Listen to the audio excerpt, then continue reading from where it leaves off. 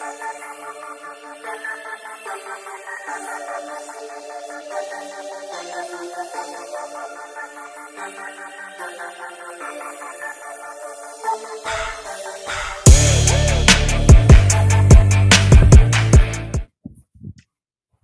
up, Panther Nation? Back again with episode 102 of the 4-Man Rush podcast. Today we got myself, we got Kev and Smooth. We got our next two opponents, Cowboys versus Eagles, in the top of your screen, so we can take a look at them, as we prepare for our next two games. Big game next Sunday against the Dallas Cowboys.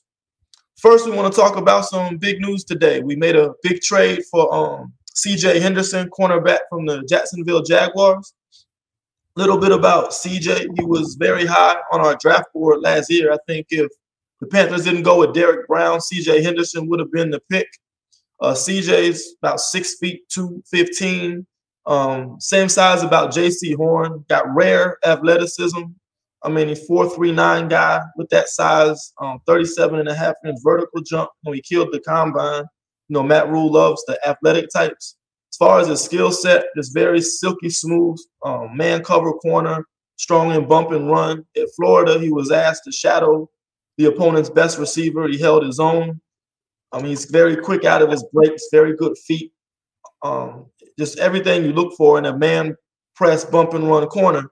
As far as why he didn't work out in Jacksonville, a lot of things happen. You look at Jacksonville's draft history, guys just typically don't enjoy it. The culture was toxic there, I guess, before Urban Meyer arrived. You see Dante Fowler, Jalen Ramsey, the list goes on. Their first-round picks just typically don't stay with the organization. So I know CJ was going through some personal things this past year, had some mental health things where, he wasn't really all in with playing football. The game just wasn't fun to him anymore. So it's a bit of a project. I think as fans, we got to be patient with him. He's not going to be that plug-and-play type guy like Richard Sherman would have been, but it's more of a building for the future. So expect him to come in, try to compete, maybe start out, some nickel dime packages. I still think you'll see the veteran lineup with Dante Jackson, Rashawn Melvin, and AJ Bouye, who's going to be returning this week as well. And hopefully, we'll see CJ get acclimated and hopefully hit his stride and be able to have a career revival here in Carolina. So we gave up a third-round pick in the 22 draft. So as of right now, we have no day 2 picks in that draft. We also gave up tight end Dan Arnold. So it's going to be Tommy Tremble and Ian Thomas holding it down at tight end for us. We got a 5th-round pick from the Jacksonville Jaguars. So we got something in return. So I'll start with you, Kev. What's your overall thoughts on the trade, number one? And number two, what are your thoughts on C.J. Henderson as a player and what he can bring to this secondary? Yeah, my thoughts on C.J. Henderson trade, I was very shocked. Seemed like a long shot dream. I mean, you're talking about somebody that was in the conversation with Jeff Okudah as the top cornerback out of the 2020 draft. Of course, that's the draft that we got Derek Brown in. So, I was all about the trenches. But as a consolation, getting him, I wouldn't have been too mad at. As someone that likes to watch, the Gators play, SEC football, he was definitely someone that, seemed to always stand out every time they played. As you mentioned before, he likes to follow the, number one receiver. Man seems to be something that he favors. And, with the history of the Panthers defense being so zoned, it's so refreshing to see so many players who are naturally skilled and adapted to playing man. I just think that's just something that is just great to see. I mean, I know we're not going to be like the Patriots and play it, like they do 60, 70% of the time. But, the fact that, on 3rd and 5, I don't got to worry about seeing the DBs, our corners 7-8 yards off the damn ball no more. They seem to line up and, stay with whoever the man they lined up in front of. But as far as value to the team, I just think that he's going to gradually grow into this year, but the real value of this trade will show up next year. When we get everybody back healthy, and I'm gonna go ahead and be on the record to say this trade will have no impact on the re-signing of Dante Jackson. In this league, with the league running so much, over 60% of offenses are running 11 personnel, which is one running back, one tight end, three wide receivers. And with the wide receiver talent and skill set that's out there, you really do need three starting caliber cornerbacks out there. And I think, C.J. Henderson gives us ability to flex like that. Just thinking about J.C. Horn and, him on the outside. Now, I didn't see him play a slot. Not saying that he's not capable of, but, you know, with the re-signing of Dante Jackson, and we still have A.J. Bouye for like 2 years as well. So, we can go in some dime packages, come over. I mean, Phil Snow just literally going to have the ability to really get in his playbook and really just throw out some personnel groupings that's really going to show what this defense is capable of. But in the short term, as far as this year, I think he'll be gradually brought along. Like I say, main thing, get that mental health right, make sure his mind is right so he can enjoy playing football again and having the love and passion that he had. I'm excited. I think that this is going to finally give us the long-term solution in our secondary that we've been seeking and wanting for years, and I'm thrilled to have him. Right. I know, Smooth, we would have probably preferred to trade for one of these left tackles. But what's your initial thoughts on this move the Panthers made today for C.J. Henderson? Just further solidifies and helps you understand what the philosophy of Phil Snow is. He reminds me of a young Mike Zimmer. Well, not a young, but how Mike Zimmer used to be. Heavy on the DBs. He had a mentality where you can't have too many defensive backs. So the way that room is looking, it's deep as I don't know what. And just a year ago was one of the weaker position groups on our team. So I'm glad to see the team is getting better. Not having any day 2 picks, like in the 3rd round, is kind of alarming for me, where I still have a desire to build in the trenches, but I just know now to be patient and wait to see what happens.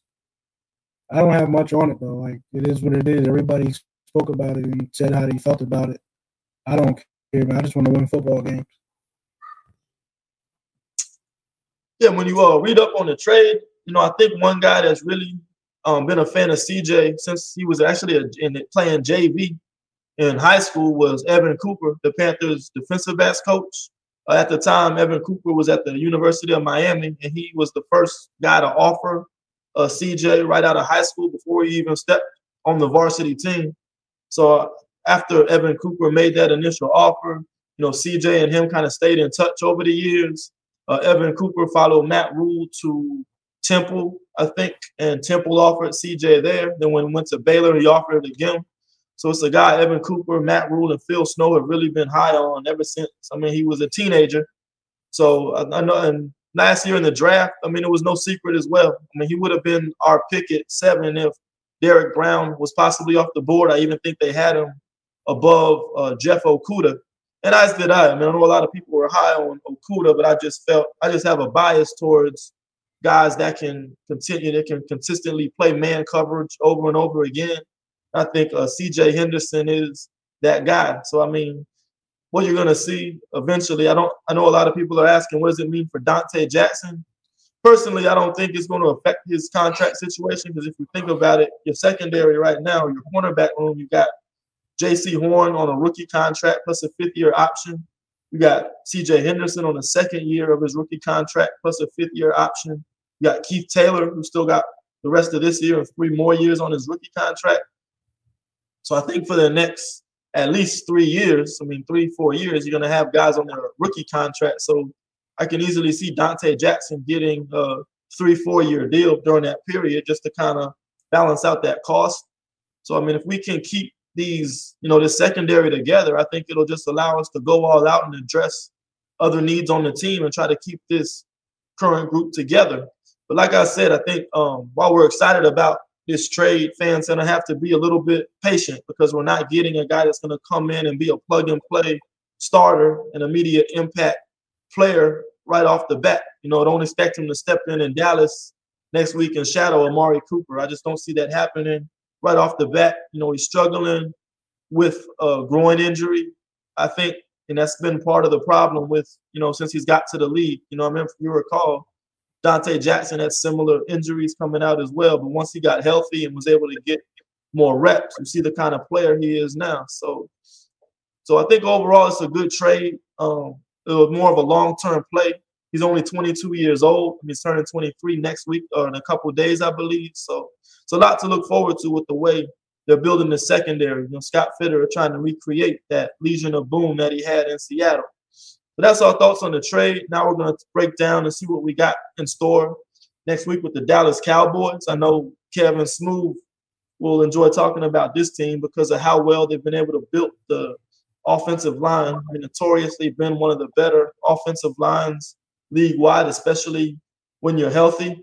So let's start with their tackles here. We got Tyron Smith and we got Lael Collins, who isn't listed on here, but he's expected to be back from his suspension next Sunday. The big name is Tyron Smith, though.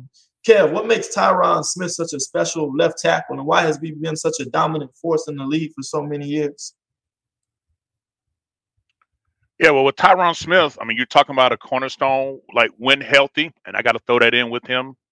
But when healthy, you're talking easily a top 5 left tackle in the league. One of the things that make him very effective as a left tackle has been his ability, from what I've seen, is to keep his player in front of him. Very rarely have I ever seen, a player get blown by him, whether they, try to go up under, whether they try to do a speed rush. He just pretty much been a wall out there, which is why he had got that, like, I forgot his contract extension. I think it was like one of the longest ever for a lineman, like a 7-8 year contract extension, something to that effect. But he just has the ability to be equally effective in both the run game and the pass game. In the run game, he definitely plays with his hips low, and he definitely doesn't take a lot of unnecessary steps on his footwork. He has the ability to also pull out and get out on screens. I mean, he's pretty much your prototypical, do it all left tackle. He's been battling injuries over the last couple of years and really been limited. So he's kind of a shell of him former self, but shell of him former self now is still good enough to be above average in this league. And I just think that he's going to definitely present, a challenge to our edge rushers who've, pretty much been on fire this season. So this would be by far the best left tackle blocker that our edge rushers will face this early part of the season. I think the most important thing left out of when you talk about Tyron Smith is his hands. He has some of the strongest hands in the history of the league. So what that means is when he gets his hands on you, it's pretty much a wrap. And that's going to be a concern with the type of edge rushers that we have because Brian Burns and Hassan Reddick are fairly undersized. So it's going to be important for them to use technique to convert their power. They use that speed rush because once Tyron gets his hands on you, 9 times out of 10, it's a done deal. He just got the strongest hands I've ever seen out of a lineman. So it is what it is. That's what makes him great. He can anchor in the run game as well. I think having him healthy, you can see that the Dallas's run game has gotten better with Pollard and Zeke running off of him. So he's definitely a force in the run game. And like I said, pass sets, his goal is just to get his hands on you, just to give you a strong punch. Once he grabs onto that jersey. Smooth, I know Tyron Smith in college played right tackle. He's one of the few guys that was able to make a smooth transition to left tackle, come into the league, dominate off the bat, and have a great career as one of the premier left tackles in this league. What about his skill set made that transition so easy for him while it's so difficult for many others? I think you got to kind of be ambidextrous to play both sides of the line. I'm ambidextrous. When I played edge, I played on both sides. He may have a little bit of that in him, but the fact that as a young guy, he was one of the most athletic guys at the position, honestly, it just takes reps. Honestly, it's like muscle memory. If you practice something enough, you can eventually get good at it. He's just one of those guys that he's always been a worker, definitely a craftsman. So I think that's what had a lot to do with success. And you know what? Just like Jordan Gross, once he moves to that left side, he ain't went nowhere else. So, I mean, I just got a lot of respect for Tyron Smith. I don't have too much negative to say about him, period. He's one of my favorite tackles in the game. That's just what it is. Right. When you look at this O-line, I mean, it doesn't start with Tyron Smith. I mean, you got Zach Martin in there, who's probably arguably one of the premier guards in this league, up there with Quentin Nelson. I mean, I'll start with you, Kev. What makes Zach Martin so special, and why has he also been such a dominant guard in this league for so long? The thing with Zach Martin is that he plays with a lot of taking a lot of great angles to really get the advantage on his defender. One of the things that stick out to me is with Zach Martin is he has a high football IQ. Very very rarely will you catch him off guard. He just a player that just has tremendous upside. I would say, and Smooth. I know you say Quentin Nelson from the Colts is like the best guard ever, but I could say we can probably say that Zach Martin could easily put a fight up to be number two behind him. As far as the league, as far as consistency year in and year out. Watching him on film, I love his ability to get off to the second level. That's one of the things that with the Cowboys run blocking scheme, they do more powers run blocking than zone blocking, which is what the Panthers do more zone blocking. Watching him get that double team on that D tackle and then move off to a linebacker, he does it with not only good form but good technique. I mean, he's just a guy that just rarely out of place. Like to make him have a bad day is something that's pretty rare. Yeah, he's just someone that's just consistently year in year out. He's still in his prime. I know he battled some injuries a little bit, but for me, Zach Martin, he's just a player that epitomizes what interior line play is all about. I mean, I could talk about guys individually because they have all pros on that offensive line. But what really stands out to me about the Cowboys is continuity. If you notice, if you've been following that team for the past few years, if one of them goes down, it seems like nobody else is the same. When Tyron Smith is down, there's a deficiency with the whole unit. When Zach Martin is down, there's a deficiency with the whole unit. I think what makes each one of those guys successful is being comfortable with the people that's next to them. Because when all of them are together, you talk about one of the best units in the league. The reason why they haven't been one of the best units in the league the past couple of years is because usually somebody's either hurt or like Lael Collins suspended. So what we have to look out for is that they have a whole unit that we're going to play next week. Continuity is going to be key with them. So we got to bring our A game. Now, when it comes to Connor Williams, what I can say about him, just nasty. Like when I was scouting offensive linemen for us to draft this past season, one of the things that I was looking for, which we still don't have, is like attitude, nastiness. We still don't have that. The Cowboys have that in Connor Williams. So looking at all those guys, just what we got to understand is that they're going to have their whole group together. Continuity is key with them. Cohesiveness is key with them. Another guy from Wisconsin, Tyler Biadasz, we were scouting him too. He was one of the best centers in the country. I haven't watched him too much in the pros, but I know what his upside is. So if he can fall in place with that group that he's got, that veteran group that they have, you're looking at a tough matchup for this D-line, any D-line. Still give us the advantage because I'm a diehard Panther fan. We took guys in the first round for a reason. So this is going to be their challenge to perform. We're going to see really what Brian Burns is, what Derek Brown is. We need this type of challenge early on in the season. So I'm excited.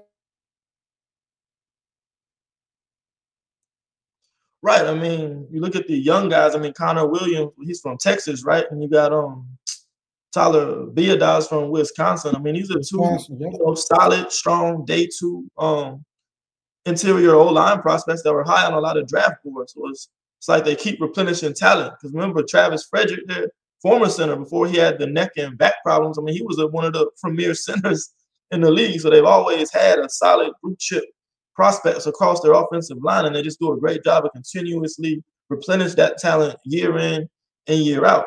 Now, I know one thing Phil Snow has done that's kind of caused havoc for a lot of offensive coordinators, the way he sets up his rushes. He's going to crowd the line, double A gap, try to throw off the pass protection. So the offensive line really doesn't know who's going to blitz and who's going to stay.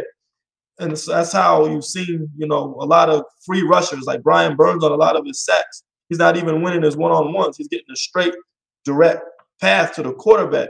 So I'll ask you this, Kev. Do you think with this veteran offensive line unit, Phil Snow's blitz schemes will continue to be effective, or you think this is one of those weeks where guys are just going to have to buckle down and start winning their one-on-one matchups because of this continuity and communication that this O-line is able to have from playing together for so many years? I think it'll be a combination of both. As we're sitting here doing this podcast and watching the game, what I've seen is this Eagles defensive line, is having a lot of success against these Cowboys right now. Now, definitely the Cowboys are winning their fair share of battles, but I'm seeing penetration.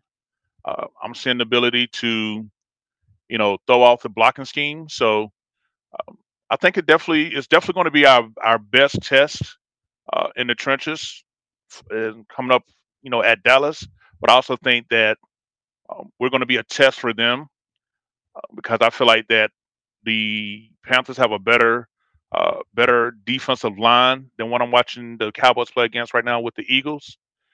When you look at the fact that when we're in our 30 front with Daquan Jones, Derek Brown, and Morgan Fox, and I don't know if our fans have been paying attention to the alignment, but one of the things that Phil Snow has been doing, which is allowing our linebackers to, not have to, fight through a lot of blocks, is that they've been lining up, our defense, in a 30 front, usually typically your defense ends a little bit further out, but we've been having ours, closer to the guard, more like 3 techniques, 4-eye techniques. And what this does is that this prevents guards from getting that clean release off to our linebackers. So you got your interior, the opposing interior offensive line got their hands free, and the tackles I got to worry about, the edge rushers. So this leaves out linebackers like Shaq Thompson and Jermaine Carter, the opportunity to make plays more often than before because teams are having a handful with when we're in our 30 front with that alignment. So I definitely think it's going to be a test, but we're definitely going to be a test for them, and maybe biased because I'm a Panther fan, but I'm definitely going to get an edge to us slightly because this is a talent line, but I'm still going to give us the edge as far as our defense will get more wins than their offensive line. One thing about our front seven, our linebackers are very effective, very fast. You bring Jeremy Chin in the box, run a lot of nickel and dime packages. But even Shaq Thompson, we don't have like the big linebacking core. They depend on the defensive line to occupy blocks so they can move cleanly and fill their gaps and run support. Do you have a concern with how we'll be able to hold up against this Cowboys offensive line that's nasty? They move guys off the ball. They get bodies on the second level. Like, do you think our defensive line will be able to hold up with guys like Zach Martin peeling off Derek Brown and trying to, get a body on Shaq and Chin and Carter to, open up these holes for Zeke? I'll let you answer that one, Smooth. It can be a concern, mainly because if you look at what we're good at, we're fast. So that means going sideline to sideline. When you watch this team, they run right at you, north and south. So it's going to be imperative that guys like Jones and Brown and even Bravion Roy, we brought him in for a reason, keep these guys clean. And if they can't keep these guys clean, they have to start making plays, especially tackles for a loss. So speed is one thing. We have all of that. But when you're facing an offense like this, a run game like this, where it's not built around getting to the edge, they're running right at you, it can be a concern. I'll admit that. But that's why you got a guy like Jeremy Chin that's physical to come up and make plays. So I still give us the advantage. I don't think anybody can really game plan for what Phil Snow has been doing over the last season and a half. So he's got all the pieces that he wants. I think this is going to be a battle of coaching. McCarthy versus Snow. That's how I'm looking at it. Well, they like Kellen Moore's offensive coordinator now, but still, I look for Snow to take advantage of opportunity. Okay. That pretty much covers the Cowboys offensive line. I probably consider that the strength of this offense. Let's talk about the quarterback. Dak Prescott, he came in as a day 2, day 3 pick. Beat out Tony Romo, had a slow start to his career. I also won't say slow start. He came out pretty effective right off the bat. Had some little ups and downs, inconsistencies throughout his career, but I think maybe 2 years ago, he became probably one of the premier quarterbacks in this league. He's probably top 10 right now. They put up a lot of empty numbers at first, because they were playing from behind. But since then, I mean, he just earned his extension. He's been playing out of this world. He went toe to toe with Tom Brady in Week 1.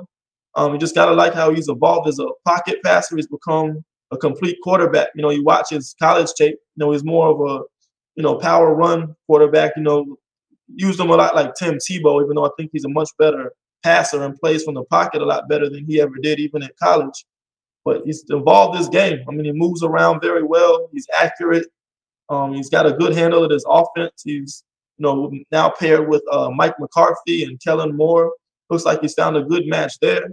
So what do you think the keys are to contain Dak Prescott and the numbers he's been able to put up, Kev? Well, number one thing with Dak Prescott, I've seen to be effective to neutralize him is definitely keep him in the pocket. Whenever he gets outside that tackle box parameter, that seems to be where his off-schedule playmaking ability really kicks in. So I think it's imperative that we maintain, even when we're pass rushing, we keep our lane integrity. Now he will take off. I've seen him do that before. He's not hesitant to do so. Even though he is a pass first quarterback, but if you continuously give him lanes, he has no problems taking advantage of it over and over. But so the main thing for me is particular on our edge rushes is to rush them, but maintain their gaps. And if we're going to be doing any type of twist and stunts, by our line, to just make sure that everybody is responsible for the hole that they're in. So this is a game that I definitely want to see our defensive tackles really impact the quarterback as far as quarterback hits, and just really just clogging up things and just force them to the hands of Burns and Reddick on the outside, who's going to be waiting. Yeah, when you look at the quarterbacks we played so far, Zach Wilson was a young guy. He's been struggling ever since with turnovers, taking care of the ball. We had Jameis Winston, we know, who's pretty erratic. Davis Mills was very young, still learning on the fly. But Dak comes in the league with several years of experience. He doesn't make a lot of mistakes. He's more careful with the ball, makes a lot better decisions, a lot more accurate with the ball. So what are some ways, Smooth, you think we can rattle Dak and get him from behind? Because I think typically when you get Dallas, if you can contain the run game, put Dak in those must-pass situations, I think that's the first step to try to control this offense, make them one-dimensional. I mean, I think you're going to beat them. You're going to beat Dak same way you beat any other quarterback. With the pressure right up in his face. Hit this man all day long. I don't think there's any special formula. The way we're going to beat anybody this year, whether it's Tom Brady, we got to see twice, Dak, whoever, we're going to beat these guys by putting hands on them, being physical with them, being violent with them. That's how you beat Dak Prescott. I'm not too sold on him still, and I'm watching him now. I call him the garbage time guru because I think he puts up those gaudy numbers when his team is down. I think it's important to try to examine why his team is always so down.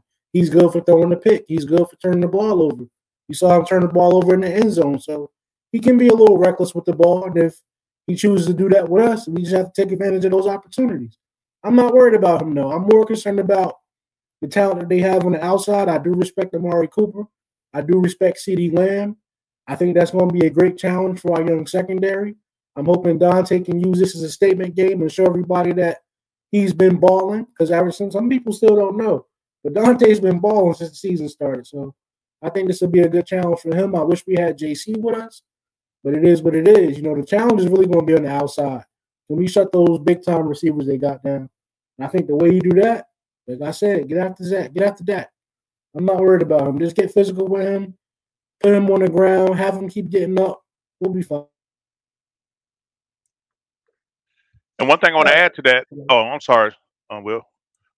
Smooth, I was sharing with Will before you came on. There was a tweet by Warren Sharp stating, watching Zach and Dak Prescott, and he was saying that at the time he was 13 for 14, and so far he had only thrown like 4 passes, four completions to receivers. The rest was like tight ends and running backs. So, not to dismiss what you said about the wide receivers, But one thing about Dak Prescott is he's not shy about using whoever's open. So, even though the talent is probably greater on the outside, he has no problem, dinking and dunking, to the tight ends and running backs. So I just think that, all of our players, particularly, our linebackers and safeties, have to be, in position to, make plays as well. Because it's one thing to neutralize the wide receivers, but if we, get dinked and dunked and can't, stop the 5-7 yarders that keep getting the chains moving, it's going to make for a long day and a long drive and wear out our defense. Right. And speaking of that, you look at their running back situation. They gave Ezekiel Elliott that big contract, but you watch the games. I mean, Tony Pollard's probably taking a lot of Zeke snaps. And why is that? Tony Pollard is more of a dual threat back. He can catch the ball out of the backfield, run between the tackles. He's a lot more elusive. Zeke's more that north-south guy. So, I mean, I know Zeke's showing up first on the depth chart, but they really do run a two-back system. You're going to see plenty of both Ezekiel Elliott and Tony Pollard. So I think we got to be prepared for both running backs. I do agree they do have a very good receiving corps. Amari Cooper is probably the best route runner, or one of the best route runners, if not the best in the league. So if you're going to play man coverage on him, you got to have that great eye discipline, read his hips, and not let him get that quick separation that he's so able to do. I mean, CeeDee Lamb, also a very good young receiver, big body. And I wish we had J.C. Horn to go up against him, but luckily we're getting A.J. Boye back next week as well to help match up with these guys. So, I mean, with Dante Jackson, how do you feel about him going up against a guy like Amari Cooper who's shifty, gets separation, wins at the release, very crisp route runner? We know Dante's in the past had his problems playing man coverage with Calvin Ridley. Do you think we're going to leave him on an island with Amari Cooper, or you think this is more of those games where we need to kind of zone up and kind of mix up the zone coverages to kind of confuse Dak in that way? I'll let you answer that, Smooth, since you're the Dante's number one fan here. I think Phil Snow is building a system that's made for Dante because I see him used in a lot of different ways. He's not just manning up. I see him playing in the deep third last week. So I think we're just going to try to, instead of worrying about what the Cowboys are trying to do, we're going to do what we do and do it the best we can. So I think, and also I wanted to mention that CD, he don't just run routes. They use him a lot of different ways. I think if you guys were watching earlier, they try to get in the end zone with him on a reverse. So they're going to try to use him in different type of ways. We got to be on the lookout for that. But I don't care who you put Dante on. I think right now this year, it's about attitude. He's the clear leader of that room, and he's here to earn his check. So, look, if he have a bad game, think about not paying him. If he don't, we're going to have a good problem on our hands. I ain't worried about Dante, though. I hate the Cowboys so much. I was just talking trash to a bunch of Cowboys fans I know. If y'all pay attention, they ain't beat us in almost 10 years. I think it was 2011, 2012 last time they beat us. We spanked them on Thanksgiving, and then we played them a couple years ago. When people said Dante Jackson couldn't tackle, he has a highlight coming up and hitting Ezekiel Elliott on the line of scrimmage. So we've been beating them. I'm just trying to keep that going. They ain't beat us in almost a decade. I'm not trying to change that now. So I got a lot of attitude when it comes to this game right here. I don't feel like I'm worried about anything that the Cowboys are trying to do. I don't believe in their coaching staff. I don't believe in their quarterback. I think you can rattle him. I think you keep calling them America's team. I think that's what it's all about. Dak is putting up gaudy numbers. Most of the time they playing from behind or in the shootout. We're not here to play no shootouts. We got the number one defense in the league right now. I'm not looking for no shootout. I want to bury them from kickoff. Yeah, Smooth. We know your hatred for the NFC East. Anyways, being from Jersey. The whole division is trash. Reds. Well, excuse me. Washington football team, Eagles, all of them. So, yeah, I know when we play against any of their play against that division, it just matters a little bit more to you. Always been. I'm from the tri-state, and I just don't like their fans. They so cocky because they think that they still in the 90s, bro. When has that division ever been threatening? In the 2000s. Like, I'm done with this shit, man. Let's knock their fucking heads off, excuse my language, and then do it to the Eagles the week after that. That's where I'm coming from. Okay, so with that said, I got close with this. What do you think the number one thing we got to do this weekend and shut down this Cowboys offense? You got to think we got to take away the run game, stack the box, stop the duo Ezekiel Elliott and Tony Pollard, or you think it's more about containing Zach and playing too deep and inviting them to run and just letting our D tackles try to, handle their thing up front? And I'll let you answer that, Kev, before we move on to the Cowboy defense. Yeah, I just keep it simple. I just think if our, whatever Phil Snow calls this week, I just think players just need to do their job. Whether it's 30 front or 40 front, whether we're in base or sub package. Um, there's really not no magic formula or what needs to be done. But if I was to focus again, I love to force, Dak Prescott to be, one dimensional and to take out Zeke Elliott and Tony Pollard because I see they use him more like kind of a jack of all trades type deal. He's the guy to they want to get out on the edge while Zeke bangs up the middle. That seems to be what what they've been doing tonight. As we've been paying attention to the game. But so for me, as always, stop the run first. Let's peel back and let's test these offensive tackles without edge rushers. So that'll work for me. But everybody just got to play their job, no matter what the call is, though. All right, let's move on to the other side of the ball. Talk about the Cowboys defense. I know one name that's missing from there is DeMarcus Lawrence. He's actually on IR. I don't know when he's going to return, but he definitely won't be playing on Sunday. So coming in and starting will be Randy Gregory. If you remember him, he was a super talented edge rusher coming out of college. Never could stay out of trouble, though. And I see that.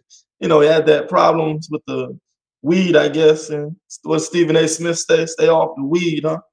But, you can't deny the guy's talent when he gets his mind right and actually cares about football. He can be a force. But, I think this is one of the least threatening defensive lines we've seen. I don't think this is the strength of their defense. Considering our O-line weakness, every week's going to be a challenge. But I'll start with you, Smooth. You think this is a kind of a get-right week for our tackles and guards when you look at this Dallas front four? Our offensive line doesn't have a get-right mentality. I just want them to be serviceable for 17 games. I think what the key to this game is going to be, though, is getting to the strength of their defense. And I just want to know how well our guards and our center and our tackles can get to their linebackers. Parsons, I think, what is he running, 4.3 40? Sideline to sideline, he's blazing. Jalen Smith, Van Der Esch, they have a really strong athletic group of linebackers. And I think we have to make sure that we don't get one-dimensional. So we're going to try to establish the run game as well. And the only way we can do that, especially with the group that we have now, is getting our hands on their linebackers. So I think that's going to be the biggest challenge for us. How well do we perform on the second level? And then it's time to man up. We playing the Dallas Cowboys, man. It's time to put the league on notice. It seems to not matter if the Cowboys are 0-11 or 10-6. It don't matter what their record is. When you beat them, it kind of puts the league on notice. So that's what I'm trying to do. Definitely get the run game established. We don't want to become one-dimensional. And the way you get the run game established is got to get your hands on their linebackers. They got to extremely. Let's talk about the linebackers. I know Michael Parsons. I know Kev was a big Penei Sewell and Rashawn Slater's fan, but I know Michael Parsons was another guy that you were pretty high on as, possibly a defensive player that we could took in the first round. What did you like so much about Michael Parsons coming out of Penn State? Well, what I liked about Michael Parsons was just his ability to really cover ground quickly. I thought that his skill set was very similar in a pass coverage like Luke Kuechly's was coming out of college.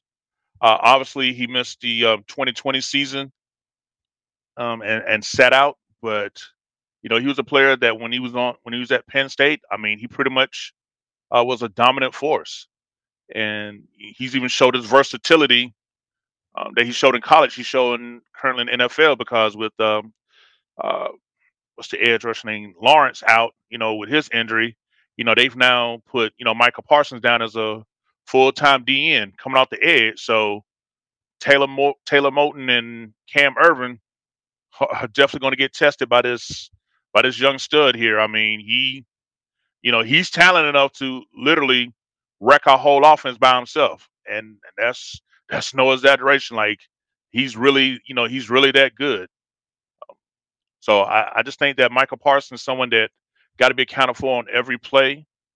Um, it's, he the one out of this whole defense. I think this just got me more nervous than anybody, even though he's a rookie, because I'm just such a believer of his talent, of his quickness, of his agility, and just watching our offensive line, who's got what, the 30th ranked pass block win rate. We was 32, so we up to 30 now. So I guess we're slowly trending in the right direction. But I'm old school. Pass rushes like that, run at them. Let's line them up. Let's put some Tommy Tremble on him. You know what I'm saying? Like, since he's the new number one tight end, with this trade today. Um, what Tom was known for was blocking. So I want us to wear Michael Parsons out early and often, so he don't have the legs to do what he needs to do. Yeah, and I mean, not to diminish Parsons. I know, we know he's probably got a great future in this league. But you look at the other linebackers. You got Leighton Vander Esch, Jalen Smith, and Keanu Neal. I mean, I think these are guys. I think they're solid run defenders, but you can pick on them a little bit in coverage. I mean, Vander Esch is not very fast sideline to sideline. So, I mean, if you can get Chuba Hubbard and those guys out in space against them, or even, spread them out, put the wide receivers, get them in those mismatch situations, I think these are guys that can be picked on a lot. Particularly, I mean, Keanu Neal, he was a safety with the Falcons. Now they moved him to linebacker because that's more of his skill set. But even in the box, I don't see him being able to hang with a guy like Terrace Marshall, or even, maybe we let Tommy Tremble more involved this year. So I definitely think, these linebackers in coverage is an area where we'll be able to attack. It'd be nice to have Christian McCaffrey, because I think none of these guys would be able to be in the same stratosphere as him in terms of covering him. But I think the guys we have on the roster are still capable to be able to take advantage of that unit.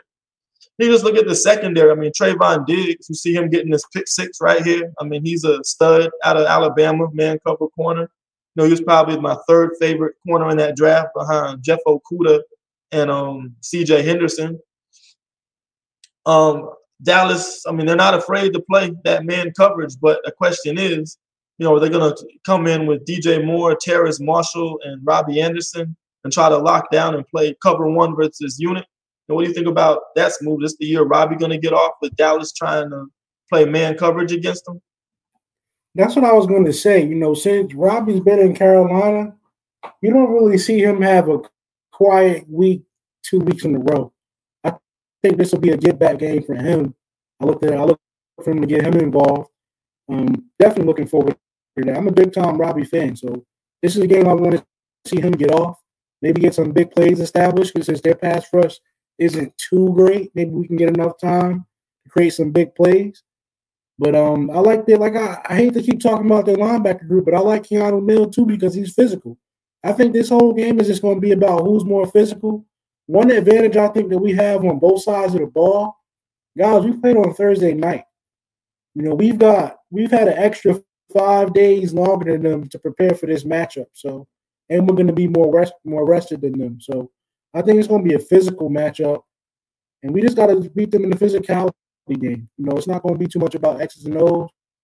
I think we got to demoralize them, punch them in the mouth, do it early. We haven't trailed the game yet. Let's keep that going. Right, and you look at the a lot of the players they got two Falcon safeties. I mean, DeMonte KZ, if you remember, he's the guy when Cam Newton tried to slide, came in and hit him. Torrey Smith tried to get up and fight him. So, I mean, he's there. I mean, I've always thought of him as KZ, Dan Quinn is on that. He's that defensive coordinator, right? Right. He brought his guys with him. So this is not going to be anything new for us. All his favorite guys from that defense, he brought with him to Dallas. KZ's a stud. Definitely what do you call it? Underrated. He's definitely one of the most underrated guys on that defense. On that defense, he can definitely play football. So, and he's going to be physical. That's why I think with Dan Quinn just focusing on defense, we're gonna look at a very physical Dallas team, and we gotta out hustle them. We gotta punch them in the mouth first. Right. So let me ask y'all this: with Dan Quinn, if he's bringing over what he did, with his background from the Falcons, which was primarily, playing cover three. I haven't watched, the coverage of Dallas enough. Does that seem to be more like they're still doing that from Quinn aspect, playing a lot of cover three? And if so, what are like plays that beat a cover three effectively? Both run and pass. I think with the secondary he has now, remember in Atlanta, his cornerbacks were what? Desmond Trufant, who C plus B minus corner. I don't think he's an elite guy. But with Trayvon Diggs, Trayvon Diggs, now he can be more flexible and mix up his single high coverages with both bit of cover three and both cover one as well. So you're seeing they're playing a lot more man coverage this year, and that's why I think the way to attack is to get after Van Der Esch. Now he plays some games. He's only playing like 10 or 12 snaps because he's a liability in coverage. He doesn't have that sideline to sideline speed. But if you're able to isolate those linebackers in coverage, I think that's the way you want to attack this defense. And I think you still got to take your shots. If you want to dare to play Robbie Anderson in man coverage, who's going to run with him if you can protect long enough? So, we're going to get that play action maybe to hold the pass rush a bit and try to hit Robbie on some of these verticals. I think that's the opportunity to do that this year. So maybe they do play more, deep. Like you saw the Texans, they were scared of Robbie's speed. That's why they had their safeties playing back 30 yards. Even though Robbie had one catch the whole game, his presence on the field just scares defenses enough to not want to give up those big plays. So maybe they come with that same approach to try to prevent everything from over the top out of respect for Robbie's over the top speed, or maybe they trust Trayvon Diggs enough to say, okay, match up with this guy and let's see what you got. But I think either way, I think Robbie Anderson, this might be a good way for him to get on track this year, especially since we're not going to see a team that's scared to try to man up and try to challenge him at the line of scrimmage. I agree 100%. That takes care pretty much of the Cowboy. You got something else to say, Smooth? No, I was just saying I agree 100%. I don't think it's just the Cowboys, but I feel like wherever we play, we can have an advantage with our receivers. DJ's having an outstanding year, and I think a lot of his success has to do with Robbie's presence, like you were mentioning. Teams are preparing for Robbie, so I'm not worried about them. Excuse me for being less educated tonight, but that's just I don't like the Cowboys. I don't respect the Cowboys. It is what it is. I just think we need to beat the brakes off of them, regardless if we have CMC or that's just another opportunity to get our other weapons involved. What's the point in drafting and picking up guys in free agency if you're not going to use them? We have a lot more than CMC. We have a lot more than DJ Moore. You guys bragged about our weapons all offseason long when I was crying about our offensive line. So if the strength is not the offensive line, it's got to be the skill positions, and we have those. So we should have no problems getting offense. Yeah, I'd definitely like to see Terrence Marshall have a breakout game. With his size, what he's like 6'4" or something like that. About 220. Like he put me in the build of like Muhsin Muhammad when we had him way back in the day. That's for us old school Panther fans that actually got to watch Moose and watch him play. But I really like to see him, take advantage, in this game, particularly in the slot. Like you said, you're talking about taking advantage of these, these linebackers, and I just really like to see, with him being a second round pick, to have the type of game where he catches like 3 or 4 balls that really put us in position to, move chains and just make big plays. Like I'm ready to start seeing something out of him too, especially being a second round pick. Yeah, man, it was good to see him get involved last week. He had 4 catches, 48 yards. So hopefully that's a sign of things to come as we keep moving through this season. Now let's start taking some questions. We've kind of gone through, the CJ Henderson trade. We've gone through both the Cowboys offense and defense. First question, would you rather have Henderson or Sherman? And I'll let everybody answer this question. Me personally, I'd rather have CJ Henderson. I respect Richard Sherman. He's been in the league a long time, savvy veteran. Great career. I mean, he was an elite corner. At his best, he was probably one of the best corners in the league, and I think he'll be definitely in the Hall of Fame one day. But I think for what we're trying to do with Phil Snow and his team, I just think C.J. Henderson's a better fit. Sherman is more of a zone corner, kind of like in that Josh Norman mold, where C.J. Henderson's a bump and run guy, has more athleticism to hang with these smaller, quicker wide receivers. C.J. can play in the slot, as he did a lot in Florida. You watched the LSU game, which I broke down on Twitter earlier today. I mean, he followed Jamar Chase everywhere, whether he was boundary, whether he was field side, when Chase was in the slot, Henderson covered in the slot. So I think Henderson can play nickel, he can play dime, he can play outside, he can play man. He's good in zone. He's a willing tackler. I know that was a concern from him coming out, but you see it on tape. I mean, he can tackle when he puts his mind to it. So I think C.J. Henderson, just off of upside, athleticism, and versatility, I think was the perfect fit for this defense. So what do you think about that, Kev? And I'll get you Smooth after that. Yeah, I was definitely all for Richard Sherman for some of the reasons that we discussed in the Foreman Rush chat. Someone that can be a great guy to mentor our young talent coming up while still making plays. So that aspect of it I like. But then I thought about what's his strength, and like we've been talking about, we're playing a lot of man now, and Richard Sherman at his best and what he's most comfortable with is being a cover three cornerback. Uh, with him being post prime and coming back from, I think he had an Achilles. How effective can you expect him to be in man coverage? I'm not saying that he wasn't capable, but he did get smoked in the Super Bowl. When the 49ers went on that pass play. I forgot who it was, but against Kansas City, but it wasn't pretty. Yes, But yeah, but looking long term, for years, we was complaining about, the Panthers never having the same, starting, cornerbacks, and safeties, year after year.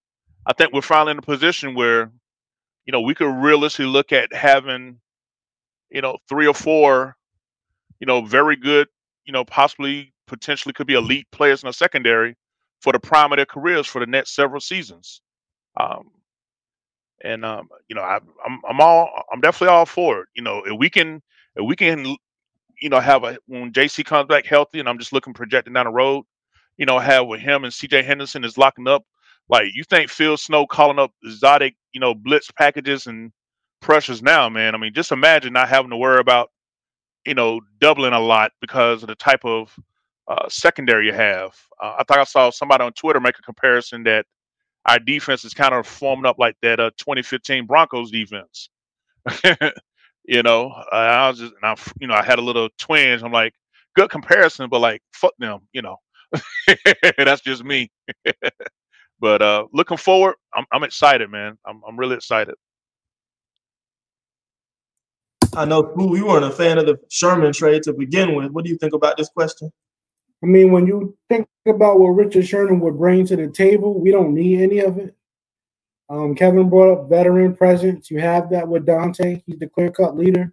I don't need my young DBs learning how to mix Casamigos and Henny together. So I don't really care too much about what Richard Sherman brings to the table. Big fan of his, but I just think that, like you mentioned earlier, he doesn't fit our scheme. And I don't know if he can hold his liquor. That's really what it came down to. So I like having CJ, to be honest with you. Okay, and the next question seems like Jax gave him away. He's talking about CJ Henderson. Any info on his PFF grades or anything? I'm not a fan of. I respect what they do. I understand their grading system. I'm not a fan of it, though, because it doesn't really take in consideration the situation a player is in. For example, last year, our own players, we know they're good players. Derek Brown, Jeremy Chin, a lot of our young players had terrible PFF grades just because the overall system in place was a work in progress, and they just weren't effective as a unit yet. So it kind of snowballed down. So I don't think the PFF grades and stats are really a fair way to judge CJ Henderson's upside and potential. I think you have to more look at what he did in college, his college tape, how he was used, what his strengths and weaknesses were, and what Matt Rule what Rule's vision is for him and how he'll fit into this system. And I don't think we'll really get an idea of that until he's here for another year or two.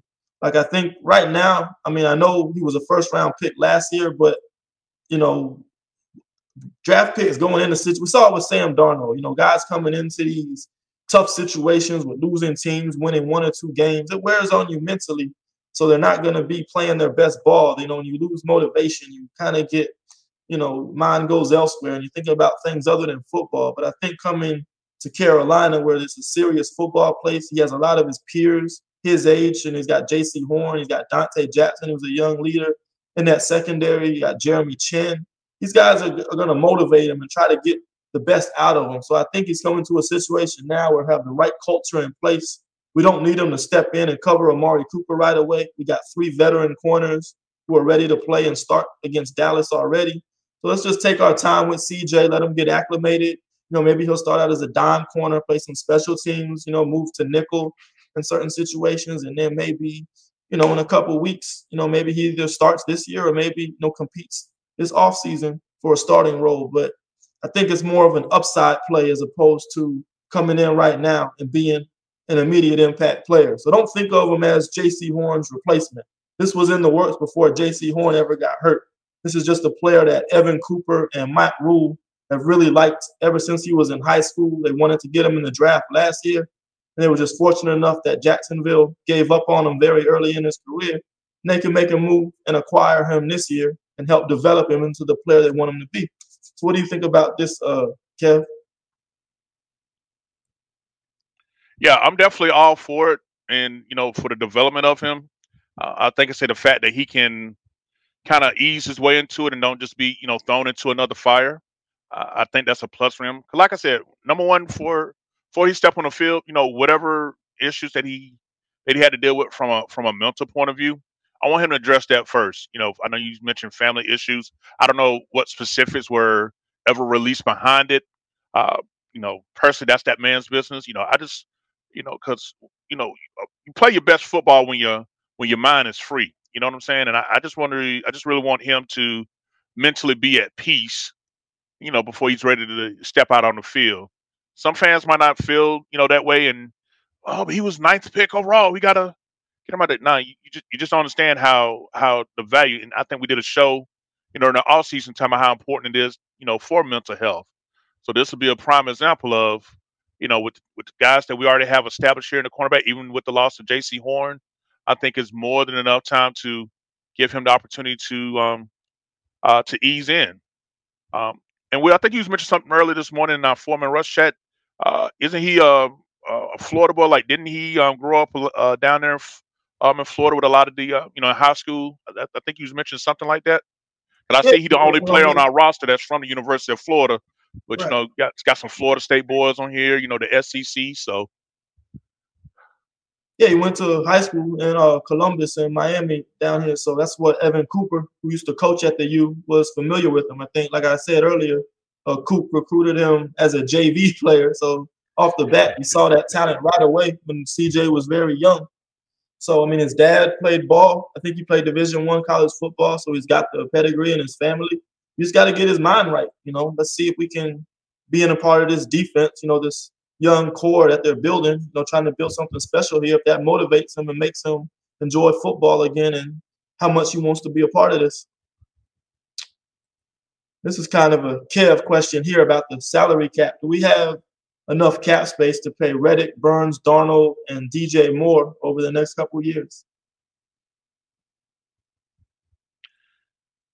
yeah, we actually do. I don't know how many of you fans will know this, but the new NFL TV contracts that they've been negotiating for the last few years got signed and done, and it's going to be a huge boost to the salary cap for every team, in particular with the Panthers. Trying to pull it up here, but basically, you know, with the players that let's start with the players that you mentioned here. You know, Reddick on a 1 year deal.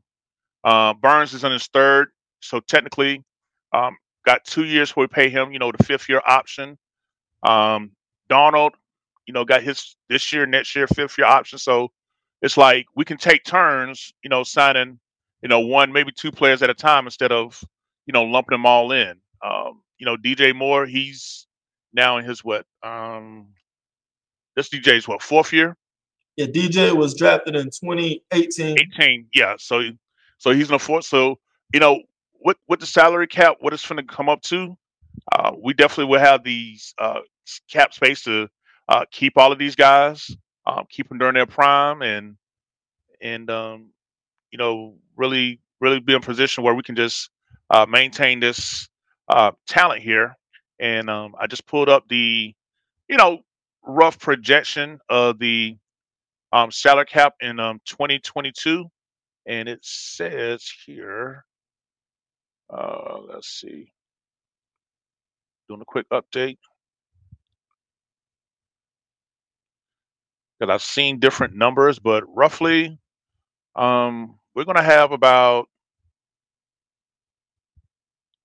that stands right now, we're going to have well over $100 million in the salary cap next year. I'm looking at about 100 and like got like $130 million in salary cap. So yeah, we with some Samir Suleiman, our capologist that you guys probably see me mention a lot. He's definitely someone that I got no problems with him. If Rule wants these players to come back, we'll be able to bring them back.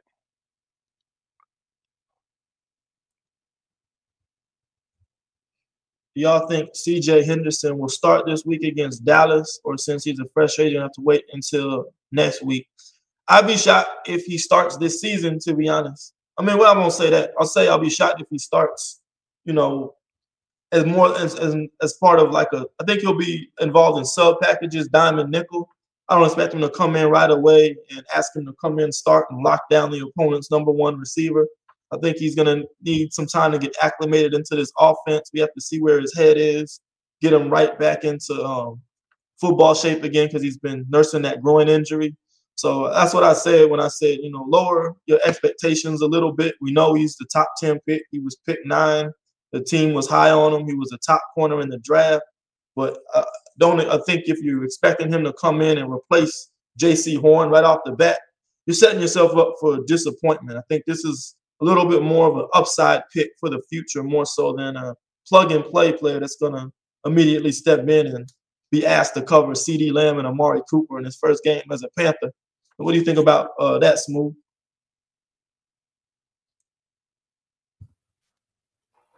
You broke up a little bit. What was the question? This question right here. Do you think C.J. Henderson's going to start right away, or you think he's going to need some time to get he's not starting right away. I think he'll get a snap count because he is in football shape. I think he will play. I think he'll be on some type of a snap count. If you've been paying attention, Phil Snow doesn't have the easiest scheme to run. It does take guys to get used to it, but it seems like once guys are comfortable in that system, they seem to be able to play fast. I think that's what we're going to try to get out of him is just get him comfortable first.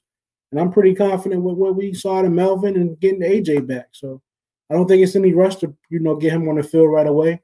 I think you do want to get him on the field and get him used to things, but I don't think he has to start right away.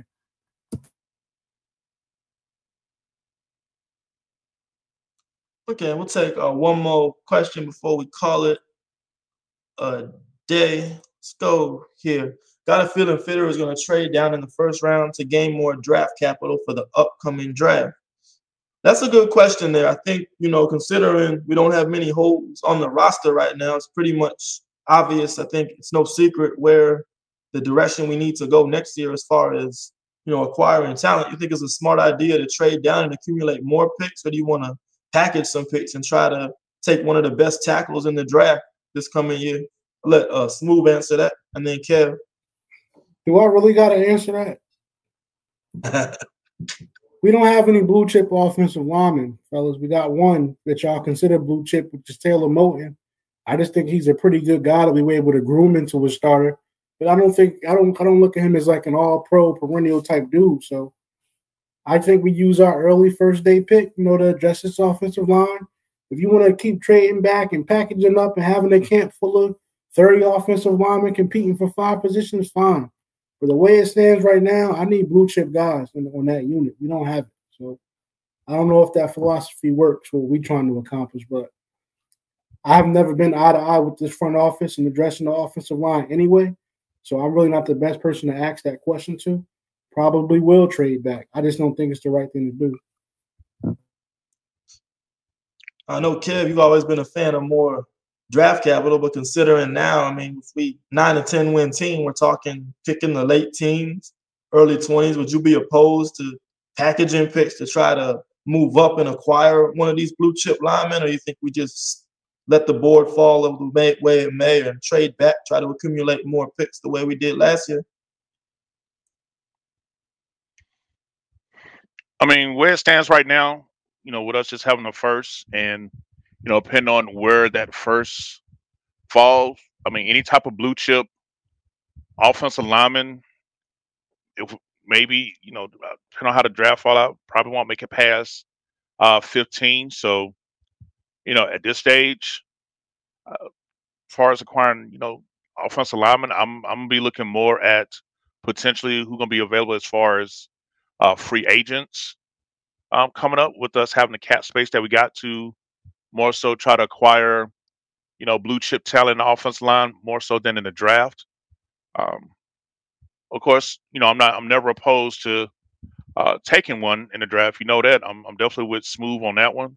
But as far as me, uh, I just think that the free agency might be the best way to acquire blue chip offensive line talent this upcoming off season than in the draft due to the fact that uh, we don't have um, we don't have as much we currently don't have as much draft picks, and trading back to get a bunch of picks just to say we drafted a lot versus having quality is overrated. Fitterer killed that for me with 11 draft picks and passing up so much offensive line talent on day two. So I'm over the whole idea of having to say, hey, we got a bunch of draft picks. That's like reaching into your cup holder in your car. I'm like, hey, I got a bunch of change, but it's all pennies. So um, definitely want to address the trench with the first round pick, but I'm looking to the free agency to really upgrade this offensive line this offseason. Yeah, just to give you an idea, I mean, you look at what Brady Christensen and Deontay Brown, they haven't seen significant snaps yet this year. I mean, Jackson Carman got his first start versus the Bengals against the Steelers yesterday, completely balled out. So, I mean, you're seeing the types of guys that we passed on to help address the offensive line. And I'm not saying, I think we could have still got these guys and still got Terrace Marshall, because remember, Marshall was picked at the bottom of the second round. So we didn't have to trade. I think this was more about the Christensen and Trimble picks where we passed on these O linemen. But guys like Jackson Carman, I mean, he balled yesterday. No pressures, no sacks given up. He had his first start with Cincinnati. You saw Wyatt Davis. I mean, Smooth probably know this better than me because he follows the Vikings. I think he's starting day one. So, I mean, this is the kind of things we're talking about with trading back. Yeah, it's good to accumulate picks, but a lot of these guys that were on the board, but we could have gotten a second, or plug-and-play starters that are playing extremely well right now. I mean, I watch the Kansas City Chiefs and see what Trey Smith does every week, and I'm just. Yeah, I think Creed Humphreys starting there too. Creed Humphreys too. From Thuney down to Smith, they've got a trio of elite interior offensive lineman talent, and all of that was day two. So it's just like, what are we doing wrong? But we got a long snapper that's not on the roster. We got a tackle, guard. You don't know what you want to play. We play positionless football when it comes to Brady Christensen. He doesn't start. I think he played swing tackle one game. Like, I don't know what we're doing in the trenches, folks. You can hear it in my voice. I'm exhausted talking about it. I just got to sit here and wait till the offseason. Hope we can make the playoffs this year and enjoy. Okay, well, that takes care of all the questions. So I'll just leave the stage for any final remarks. Anything you want to say before we close it out for the day, Kev? Yeah, as always, I just want to always acknowledge our fans, let them know that we appreciate you guys, interacting with us on social media. Appreciate you guys, going on our website, checking it out. And just main thing, just stay tuned. We got things that's in the works, and the best of the 4-man rush is yet to come. But definitely want to thank you guys for your support, and keep pounding. Okay, and what time is the Cowboys game this Sunday? It's still 1 o'clock. I know there were some people thinking that it was got moved to the 4 o'clock game or the game of the week, but I was checking before we came on. It's still slated to come on at 1 o'clock. All right, well, there you have it. Thank you for joining us tonight. Another episode of the 4-Man Rush podcast. Appreciate everybody that tuned in tonight. Keep pounding, and we'll be back Sunday afternoon for the post-game show after this Cowboys matchup, man. Thank y'all for joining us. Appreciate your support. Hey, keep pounding.